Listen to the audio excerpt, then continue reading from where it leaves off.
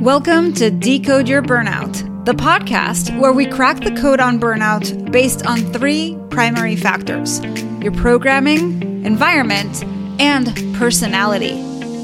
We also feature experts who debunk the myths about what it takes to be successful in their industry and spin those tips to fit the workplace so you can optimize the way you work.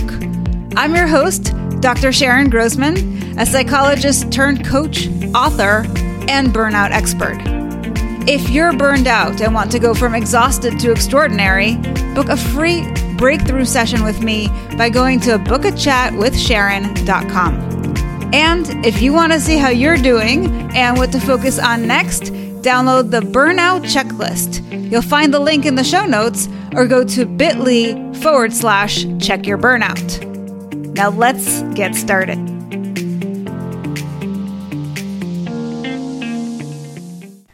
Hello, and welcome back to another episode of Decode Your Burnout with me, Dr. Sharon Grossman. And ladies and gentlemen, you are in for a treat because we are here today with Daryl Evans, who is a serial entrepreneur, investor, and co-founder of Yokel Local Internet Marketing. He and his team have helped entrepreneurs and companies to generate over $300 million in revenue online since 2011. He's personally started or operated 6 businesses since the age of 20. But that's not why we have him here. Daryl is also the host of the Mindshift podcast, which launched in 2019. And by the way, I was a guest on that show very recently. He is also the founder of the Mindshift Business Accelerator and the Mindshift Growth Mastermind. His goal is to help entrepreneurs grab at least one mind shift that could catapult you into your next level of success. So without further ado, Daryl, welcome to the show. Hey, I'm excited to be here. Can I call you Sharon or Dr. Grossman? Absolutely. You can call me anything you like. I'm excited to be on the virtual couch today.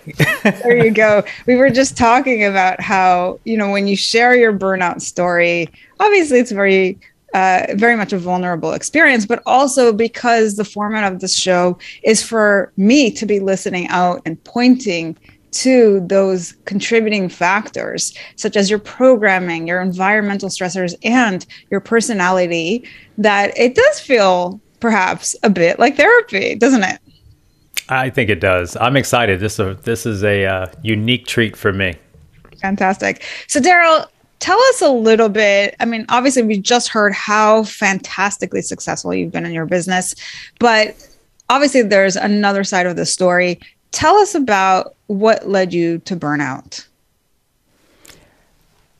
I think if I broke it down to a very simple thought process, it was trying to be all things to all people in every area of my life.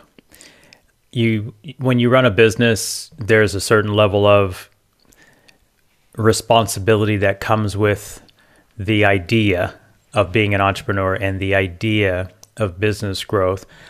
And for me, then you tie that into being a parent. And there were other aspects of my parenthood that were dynamics that sometimes people have and sometimes don't. And that is that I was also a parent of 2 children who live 1,300 miles away. So there was the dynamic of a relationship breakup and being and wanting to be a great father. So that dynamic was there. And of course, then there's all of the external influences of what success looks like, I think.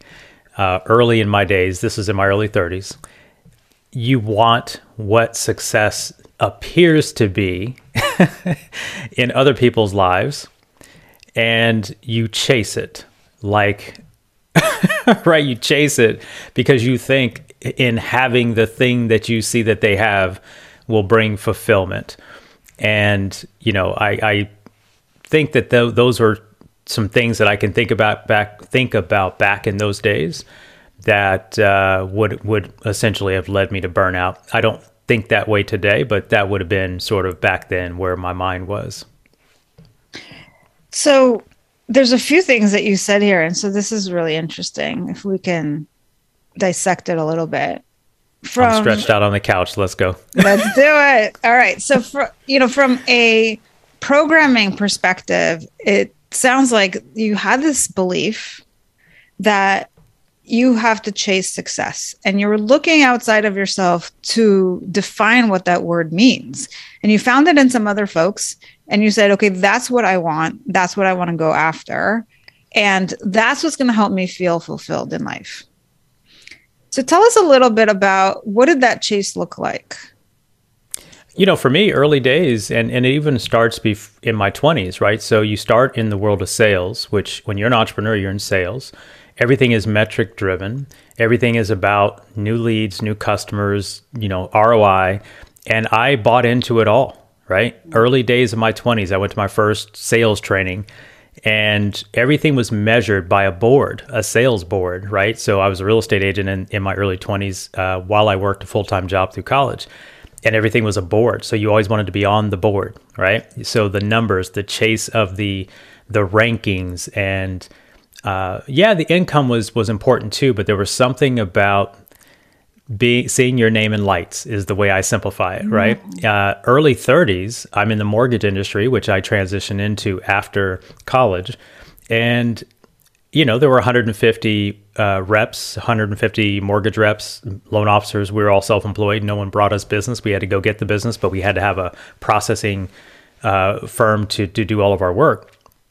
And the chase to be in the top. First of all, they had a very interesting incentive program. And the incentive program was, which I thought was brilliant, because they would reward you for doing what you were supposed to do, except if you did a little bit more than the next person, they sent you on these really lavish trips. And so if you were in the top, 10 or 15 out of the 150, you were considered, I forget what the name was called, but they gave you the award, they gave you the plaque. It's like getting an Oscar or an Emmy if you're in the world of acting. And, it's like winning the Super Bowl, or it's, MVP. It's the same mechanism. And so I was a sports guy growing up, and I think it started there. I played sports, so competition was sort of wired. And Sharon, one thing that just struck me is I lost a lot in sports growing up. And it just hit me just now. Growing up playing sports, while I love the games, I was on a lot of losing teams, just in the way things worked out. Like a lot of the teams I played ball on were not successful. What do I mean by that? When you're a kid, not making it to the playoffs is not successful. And I'm not talking about winning the championship in the youth football league or whatever, or the baseball team, but some of our teams, we had losing records after the whole season. So if we played 17 games, we were 7-10, so we had a lot of that. And so I think I did experience some success towards the end of my football high school career. And I think that competition DNA in me was there in my early 20s. And then, of course, I go into entrepreneurship, the world of sales, and everything is about the numbers. Everything is about status. Everything's about the awards. I was in 97. I'm kind of bouncing around years. But right out of college, I went into financial services, then transitioned to back to the real estate world and went to lending. But in this company of 7,000 reps in financial services in the first year, so they have a statistic where if you're in the top 6% of first-year reps in that particular industry, in this particular company, then you get this special treatment, right? They flew us to Milwaukee and all. So it was, I think, Sharon, it was this, I wanted the whatever looked like personal fulfillment from achievement. And it always seemed to be the status, the trips, the award recognitions. And, into my early 30s, here I was again, competing. Now, I need to make money too, but I'm competing. And that competition was not just to drive revenue for my family and that, but it was also to be on that board and get the recognition. And I don't know when I stopped caring about the recognition, but that was what was going on back then. So you said a few different things, and it sounds like there's an interweaving or an intersection, if you will, between this culture that you were in, which incorporated these incentives and these expectations, and it was kind of set up for you to think about, being number one and having your name on the board and matching those numbers and having it mean something, right? You get the trip, or you get the award, or you get, something, as you said, your name in lights. So that was part of the culture, but it also very much fit with you and your personality. It sounds like that's something that really spoke to you. And I want to mention that because I don't think that everybody feels the way you do when it comes to competition. Like, it's not like an of course, like just because they're setting it up that way. I mean, if you think about the 150 people on your sales team, there are probably 20% of you that really tried hard to get to that top of the heap, and the others are like, nah, too much of a hassle, right? Very so true. There is that competitive edge that's already there within you. Yeah. And I wonder if you would consider yourself a perfectionist. No. You don't? Actually, no, I don't. I have a standard of high quality work. Okay. I really, part of my DNA is it's hard to be around people that don't produce high quality thinking, high quality output of their work. I'm very short tempered in that regard, meaning I cannot be in the room with people that don't put time and energy into their work and their craft. I'm a believer in constant and never ending improvement, which I think could also, the principle of Kaizen or CANI, which the name of my company is CANI 365, not my marketing agency, but my personal bit. So I think that there's some aspect of that personality type of always wanting to improve and believing that growth is evolutionary and it's never static. But I'm not a perfectionist. I actually believe that done is better than perfect all day, every day, and twice on Sunday. Love it. And some people get kind of twisted when I say that, because some would hear that as, okay, then you're just going to put out crap work. No. What I realize is that if I don't ship the work, whatever that work is, if I don't ship the work, then we don't get any feedback on what the work was supposed to do in the first place, right? In sports, it's easy when you think about sports. If I don't care what sport anyone likes listening to this show, but if you have any inclination of what a sport is, a basketball player never gets feedback if they don't shoot the ball. A football player, if they never take a snap, they don't get a chance to run the play down the field, on and on and on. So for me, it took a while to realize, and I think it was my early days of losing in sports, because listen, in every area of my life, I was good. Great grades in school. I didn't have any, it was for whatever reason in sports, I never won the big prize. I never won the big trophy. I did get an MVP award my senior year in football for defensive MVP, but that's a different kind of thing. But from a larger standpoint, I was always in environments where it was a struggle to come out on top. And it was a struggle to see that the whole team would not pull for the same goal. So no, I don't think I'm a perfectionist by any means. In fact, I'm probably as far from it, because I'm like, get it out the door. Let's see what the data says, and let's iterate based on what the data says on whatever that thing was that we were doing. As you were talking about sports and the analogy to your current life, it kind of struck me that when you weren't winning, if you will, as a child doing all these sports on these teams, you were part of a greater group, right? You're not going to win just based on your performance. There's also like other people that contribute to your winning or losing, and how really you've spent all of your adult life being an entrepreneur and working for yourself, where you can win without having to be dragged down by other people. And I wonder if that's even something that you consciously decided to do, because it feels to me like you really believe in yourself, and you have some very clear ideas about what can work and what can't work. And maybe it was just a way of releasing those limitations and allowing yourself the freedom to finally explore what winning looks like. And certainly you've done very well for yourself. It's an interesting thought. And I will say, to a certain degree, the I think the truth of business, though, in its essence, is you never succeed as an entrepreneur on your own. So I don't believe in that at all. I've seen that, which again, if I go back to my early 30s and the transition over the last 20 years now, is I believe wholeheartedly in team. Sure, I spent a lot of time on some football teams and baseball teams where we didn't do well, but I still showed up to practice. I still gave 110%. It just happened to be that the outcomes didn't go the way we had planned. Coming into business, I think the idea of entrepreneurship is this idea that you can control your own destiny, right? I think if you're in entrepreneurship, you better believe that you want to be in charge of your own destiny. Unfortunately, there is a weight that comes with the idea that you're going to step away from the comfort zone of what society tells you and actually go work for someone else who believes that. See, the large, vast majority of people, they go work for someone else who believed in controlling their own destiny and their employees for those firms. And that's fine. Like, that's perfectly fine. But when you step out as an entrepreneur, and just so the listening audience knows how I think about it, I do not believe that being a sole practitioner, solo freelancer, or I don't believe that that's entrepreneurship. I believe that that's self-employment, but it's not entrepreneurship.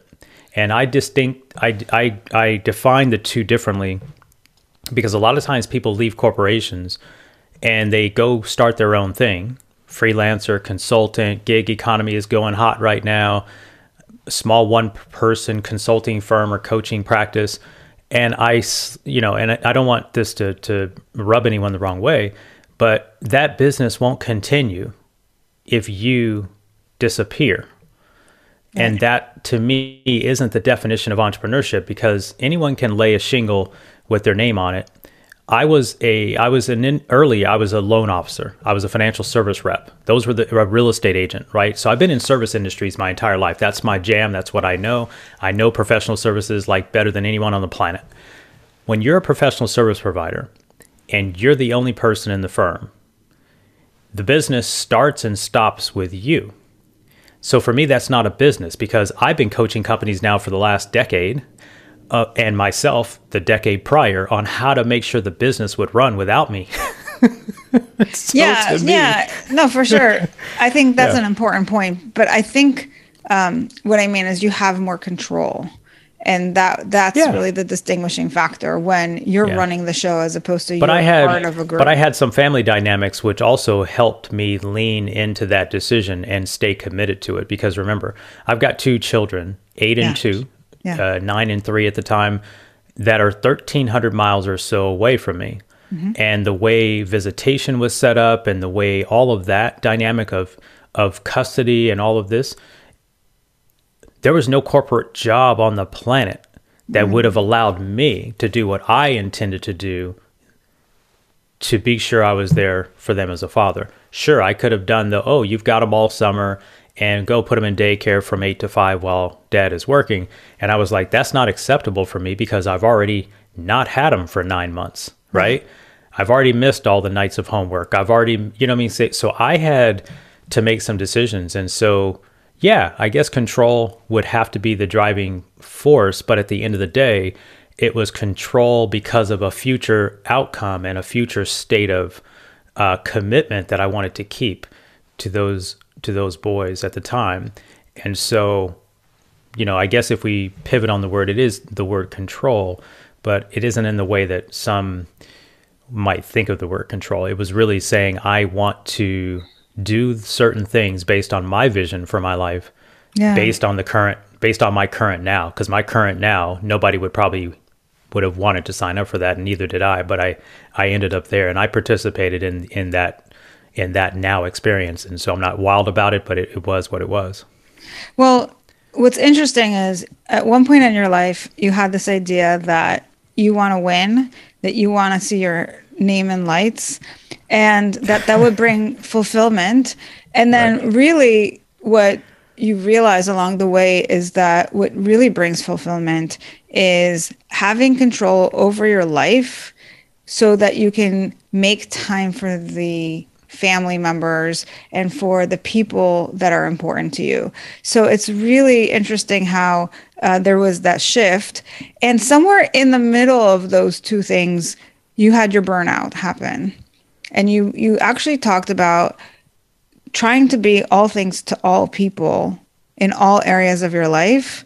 So given that that was the perhaps underlying current that brought you to burnout, what would you say to somebody who's perhaps listening to this now and is in that place where they're trying to people please and they're trying to be all things to all people? What have you learned that you can share that can help them do it differently and prevent burnout from happening? I will share the number one pivot point moment, and it was a tool that my coach recommended that I go through a process of a tool. It's a lot of these personality assessments are out there, like Myers-Briggs and DISC and Enneagrams and all of these things. I've taken DISC a number of times, so I'm familiar with DISC mostly. I've taken Myers-Briggs once or twice, but the one that I'm most a fan of and have used for the last 17 years now is Kolbe, Kolbe, the Kolbe A Index by Dr. Kathy Kolbe. And so my coach recommended I do this analysis, and it helps you understand your natural instincts, your natural mode of operation. And it's led to the work that I do now when I help people really understand what I call their superstar DNA. And so for me, I realized that after I took that assessment and really understood the results and really understood that she wasn't saying, here's your personality traits. I already know what my personality is like. She was saying, in your core, in any type of situation, here's how you're going to behave. And it's not going to change.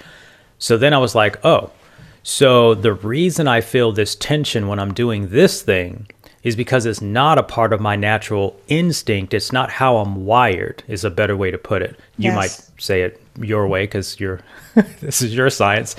I don't pretend to be a psychologist, by the way.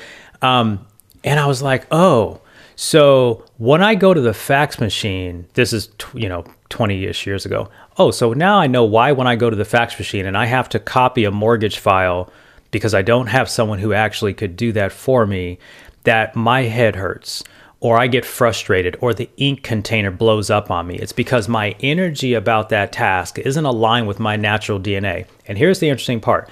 Was I not qualified to put the paper through the fax machine and copy it 3 times for the 3 places it had to go? That's not the case.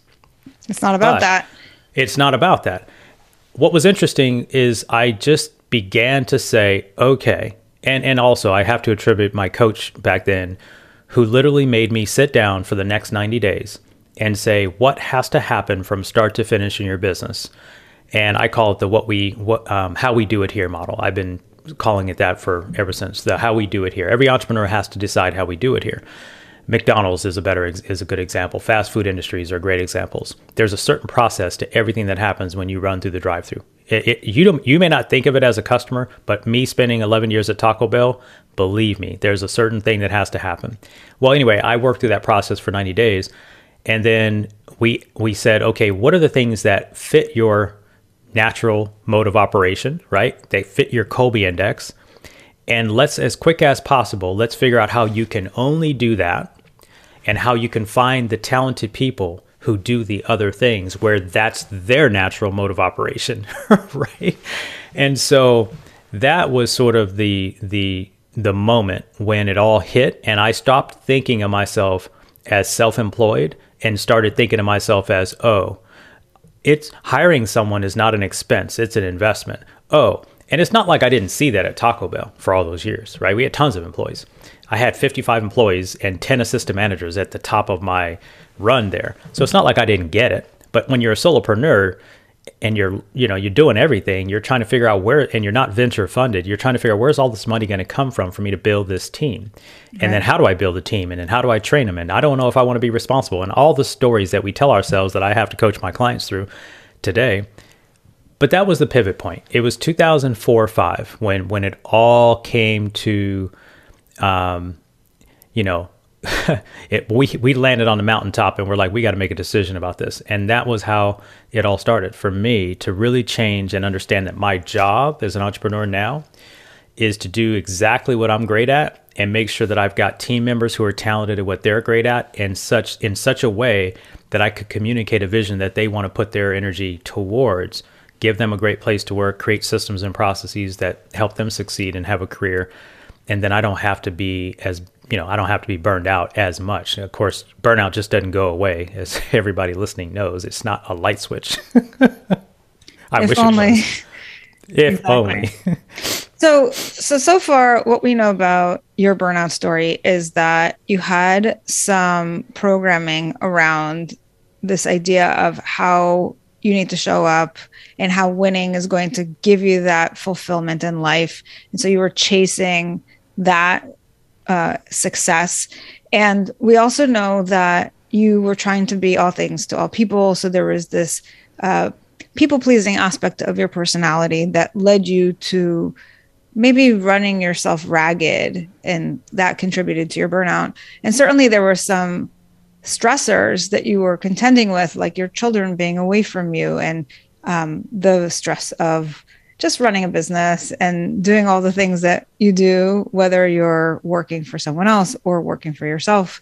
So there's all these different factors. And what I know is that you have some tips for the listener. So if somebody is listening to this and they're like, I am that people pleaser, and I'm the person who's chasing success, I'm looking for that fulfillment at the other side of the rainbow, what can you share with that can really help them perhaps have a different mindset around how they show up and how they go after the really important things to get that life fulfillment, but without the burnout?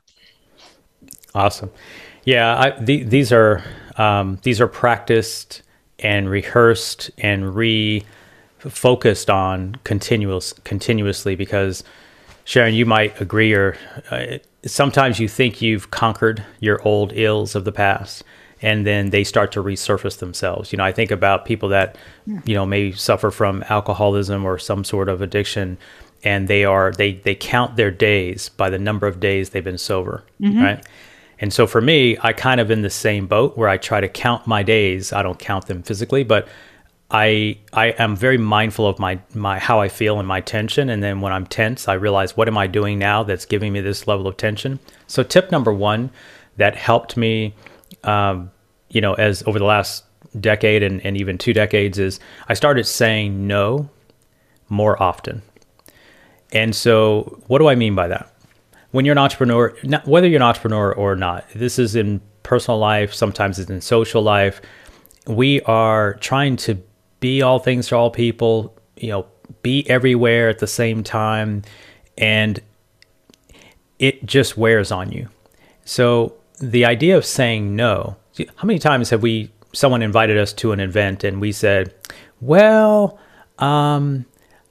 maybe I'll come. Right? So I've eliminated the word maybe. I try not to use it as much as possible. Maybe means no, right? The fact that you're even saying maybe means you probably don't want to go, or you've got something else on your mind. So just say no. And when it comes to business, I can't tell you, I'm going to use a real world example. My LinkedIn inbox and my email inbox, because of the title or the bio that you read about me earlier, unfortunately, it comes with a lot of external assumptions.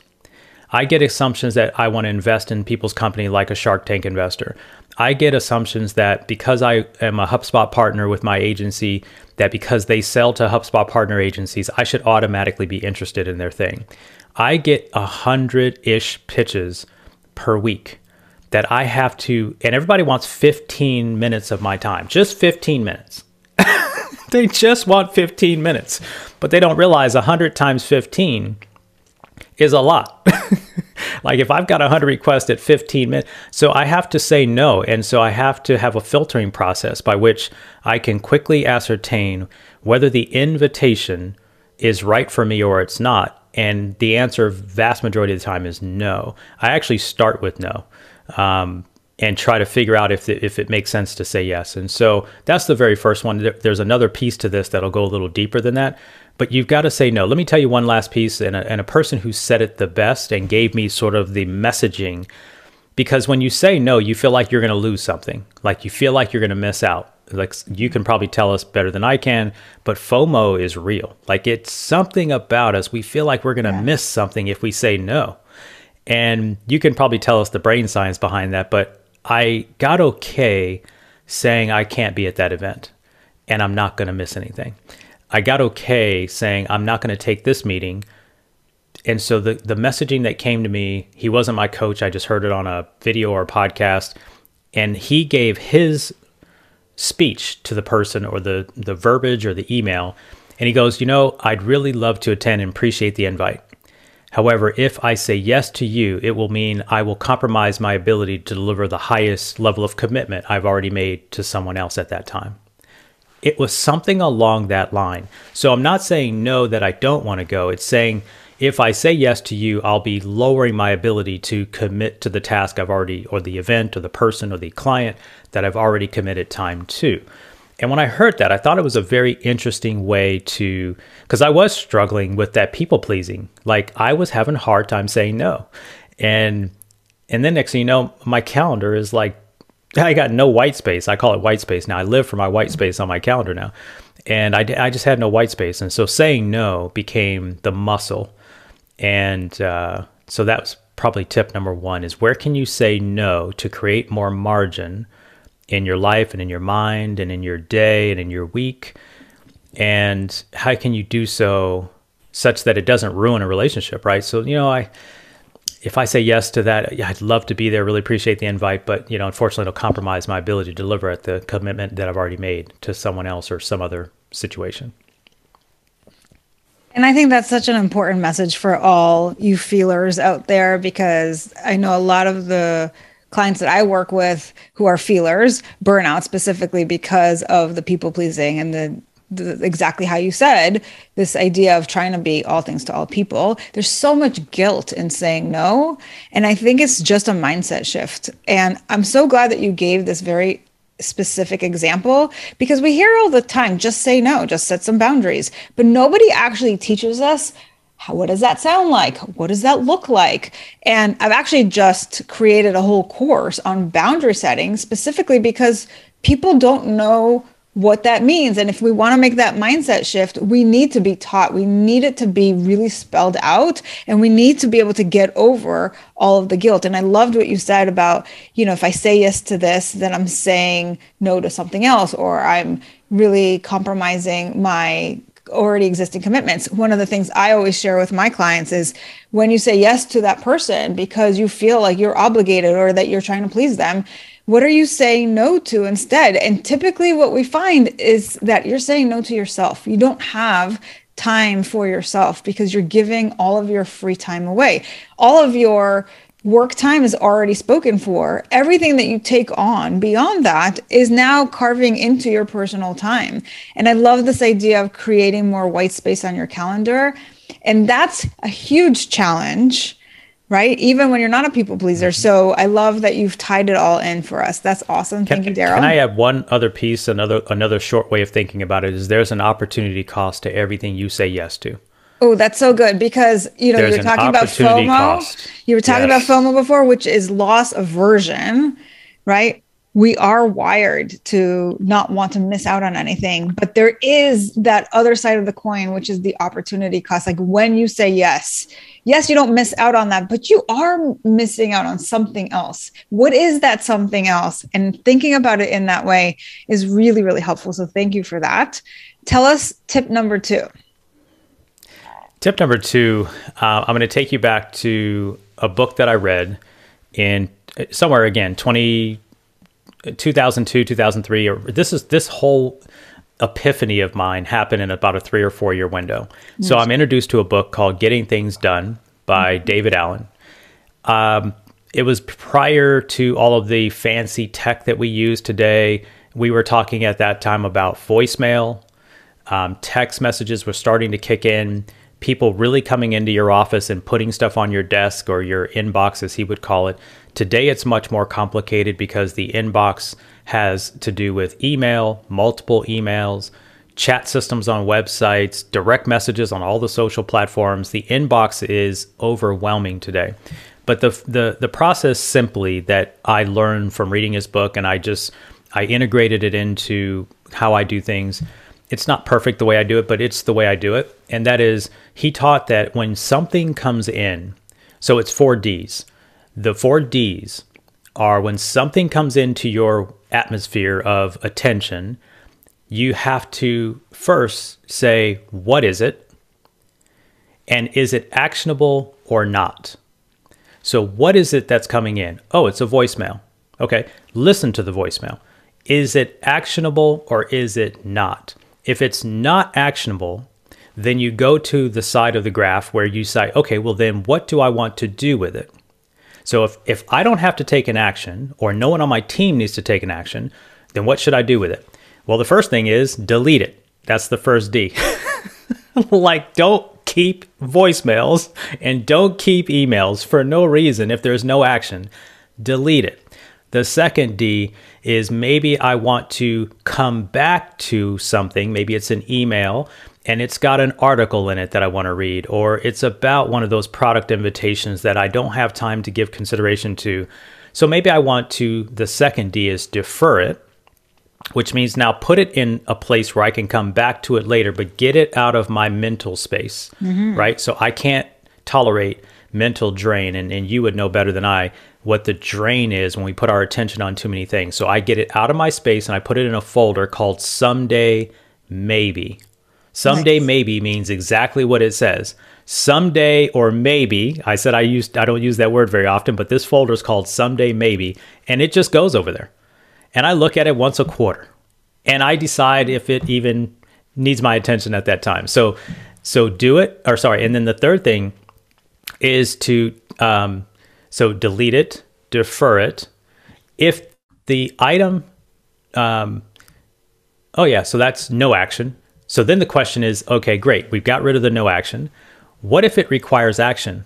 So now the first question is this thing going to take me less than 2 minutes? And his thing was 2 minutes. If I need to do something, so now I'm on the yes axis, do I need to do anything? If the answer is yes, can I do it in 2 minutes or less? And if so, do it right now. Don't schedule it. Don't delay it. Don't delegate it. It takes longer to delegate something that takes less than 2 minutes, even though it could be your assistant's job or someone else's on the team. Just do it if it takes less than 2 minutes, right? If I see something in the restaurant floor back in the day, pick up the mop and sweep it up. You know, if there's something on the floor, pick up the broom and sweep it up. Don't go get a crew member and tell them to come sweep it up, right? Just because I'm the general manager, right? So if you're not willing to do what they're asked to do, then you're not a good leader. So to me, that's what rang to me. So if it's less than 2 minutes, do it. If it's more than 2 minutes, now the question is this a task or is it a project? How do we define that? Well, if it's a task, it has one step and then you're done. Send an email. Update this chart. Something simple. If it has multiple steps, it is now automatically deemed a project. If it has multiple steps, and that means you should calendar it or get it into a project management system for multiple people. And there may be some people that you need to defer it to or delegate it to. So I'm being kind of quick here for the sake of time. And I know we don't have the visual here. By the way, this visual is online. It was in his book. I share it with all my team. People ask me how I manage my day. This is one way I manage the day. And so it's delete it, defer it, delegate it, or do it. And then there's some nuances in between. And so that's the other side, is have a system for how do you filter. That's really the system. Figure out how you're going to filter everything that comes in. When I tell people that I get hundreds of emails and inboxes and all this stuff, and I end up with no emails in my inbox at the end of the day, this is how it happens. And I love that you shared that and you spelled it out. And I will link to the book for people who are interested in the show notes. And it just brings to mind, I remember Howard Stern actually had hired somebody who used this system to help him kind of manage all of his stuff. And it was really actually quite funny listening to him talk about this, because he was really resistant at first. They were using his emails as an example. So they said to him, do you want to continue getting emails from this person? And if the answer was no, that he would have to click unsubscribe because that was a task that took less than 2 minutes. And he was just like this really resistant child at first about it. And then by the end, he was like, that was the most amazing thing ever. And I recommend everybody do this. Like, it was hilarious, the transformation, because he got so much done and he cleaned up his inbox once and for all. And it just was like a thank you to my future self from here on out, you know? So I love that you shared that. And what is your final tip for us? So this one's a bigger one, but it is the thing that pivoted everything. 2005, I'm working with a different business coach. So you can tell I believed in coaching as I've gone through this. I don't pretend to know a lot. I actually just pretend to be a good student and a good implementer. But I've always thought that if I don't know something, get around somebody who knows and pay whatever it's required. So for me, I stepped into a different world in 2005. I'm now the co-owner of a mortgage brokerage firm. So I'm no longer a top producer at another firm where my name is in lights. Now my name's on the board. So I hired another person and I said, hey, now I'm going from a solo sort of small team guy where I had a team of 3. And now I got 106 loan officers, processing division, the whole bit's on my shoulders, 80 bank relationships. I need help. So what we worked on, oddly enough, was while I hired him to help me with the business, he made me fix my life plan first. He made me fix my life plan. He made me take some time off, and he was like, we need to shut it down, and I need you to do some thinking. And unfortunately, I'm going to take you through the hardest work you've probably ever done, and it's going to feel painful, and you're not going to understand why I'm asking you to do it. But believe me, it works. And it is for where you're at. It has nothing to do with what you're doing in the business. And I was like, okay. So I followed the process. I ended up just a couple of ideas. I wrote a 25-year life plan, which sounds easy. It's not easy, but I wrote a 25-year life plan. I wrote my eulogy from the top 10 people at that time who would speak at my funeral. Spoken by them. Just thinking about that, it just changes. Yeah, I can see how emotional that is for you. And what profound work that is to really think about your life in reverse and to be so intentional about how you show up. It is really transformative. It's work. When we're chasing achievement, it seems like we're selfish. And this has been a word that's been very interesting. You know, you hear it a lot. People on the outside looking in at entrepreneurs think that they're very selfish about the things, the status, the cars, the stuff. But what they don't really realize, at least in my case, is that my selfish drive and competitive nature, since 2005 for sure, probably even before that, even though it was a little bit less organized thinking, my thinking since 2005 been crystal clear. And it's been about what would I want them to say if I wasn't here anymore. And so the tip is the life plan matters more than the business plan. Right? If the business can't support the life, you're in the wrong business. Oh, that is such an important point. And I think so many people miss the mark, which is perhaps why some people burn out, because they're chasing that success and they lose sight of what's really important and how that is supposed to feed into the bigger picture. So thank you for that reminder. That is also easier said than done, right? Because sometimes so 2008 happened. For those listening, 2008, 2009, there was this little thing called a real estate crash, market crash, financial banking collapse, global economic upheaval.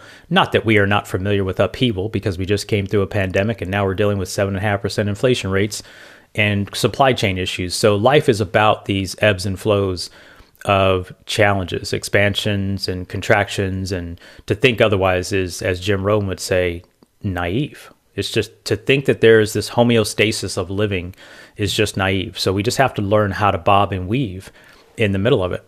But in 2008 and 9, when I was going through one of the worst financial crises of my life that I didn't sign up for, and I didn't feel like I had any response. Like, I'm sitting there like, what the heck is happening, right? And so I had a chance to sit back and decide who I was going to become, what was next. A friend of mine reminded me that, hey, you might be knocked off this mountain. We had to close our mortgage company because without the dynamics of what happened in the industry, I'll save the story. But the banks basically shut our credit lines off just because we lost 80 bank contracts in a matter of 7 months. Wow. So we couldn't fund loans. And you would think that we were not a part of the 2010 story where we were writing bad loans. That was not our company. But they don't know about us because they just turned our lights off. They just click, click, click, click, click, just shut our credits off. And the other way they shut us off, was they changed what was called our recourse contract, which just means if I put you in a mortgage, Sharon, and I sold it to Wells Fargo, let's just, for an example, Wells Fargo would only make sure that, first of all, if you didn't pay the bill, if you didn't pay the mortgage, I was on the hook to buy it back for a short period of time, 3 months. So that means I was only on the hook because I wasn't a bank. Well, they changed the contracts when the market crashed. They changed it to 12 months. And then they raised our capital requirement. When no one's lending money, they asked us to raise more money. I'm like, oh, so anyway, it was a bad scenario. So I'm going through the roughest time of my life financially. But I relied on that life plan to decide what was next. And by the way, I stayed in the industry for another 3 years before we started the agency. But it was when I left that world, my life plan drove me to look at what was it about my life balance that I wanted that this industry wasn't providing. So it gave me time for reflection, and I kind of put my business on cruise control and ended up deciding what I wanted to do, which is what led to what we've been doing the last 12 years. But the tip from burnout is have your life plan be the governor around your business plan. And some people say, does that just mean have a lifestyle business, or can I really grow and make multiple hundreds of millions of dollars and then sell the company? Yes, you can. I'm sorry, but the world of entrepreneur, I know a guy who sits in my mastermind. His company's worth about $150 million. And he plays hockey 5 times a week.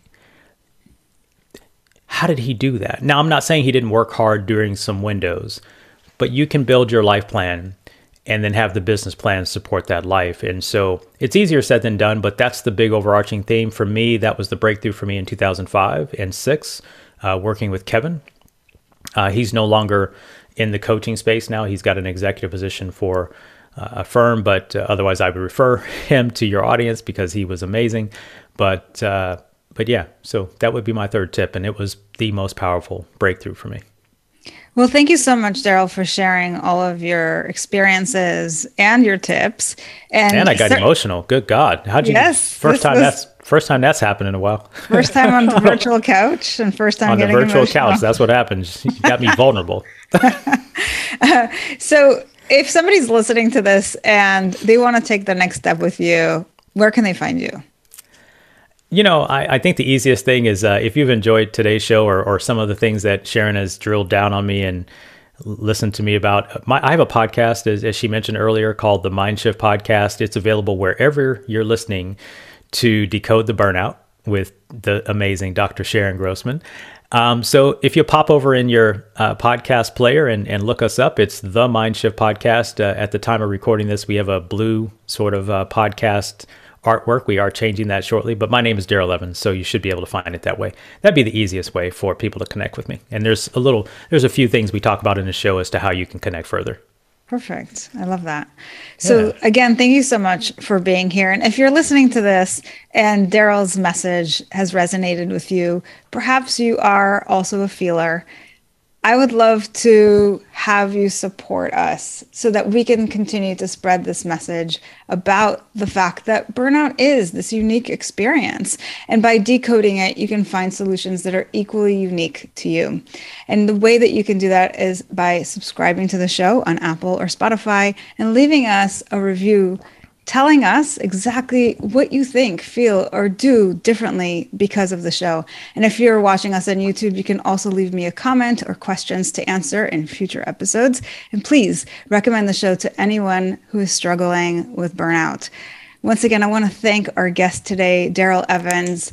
And of course, we're going to have all of the links to things mentioned in today's episode in the show notes. So make sure you scroll and look for those. And I'll look forward to seeing you again here next week.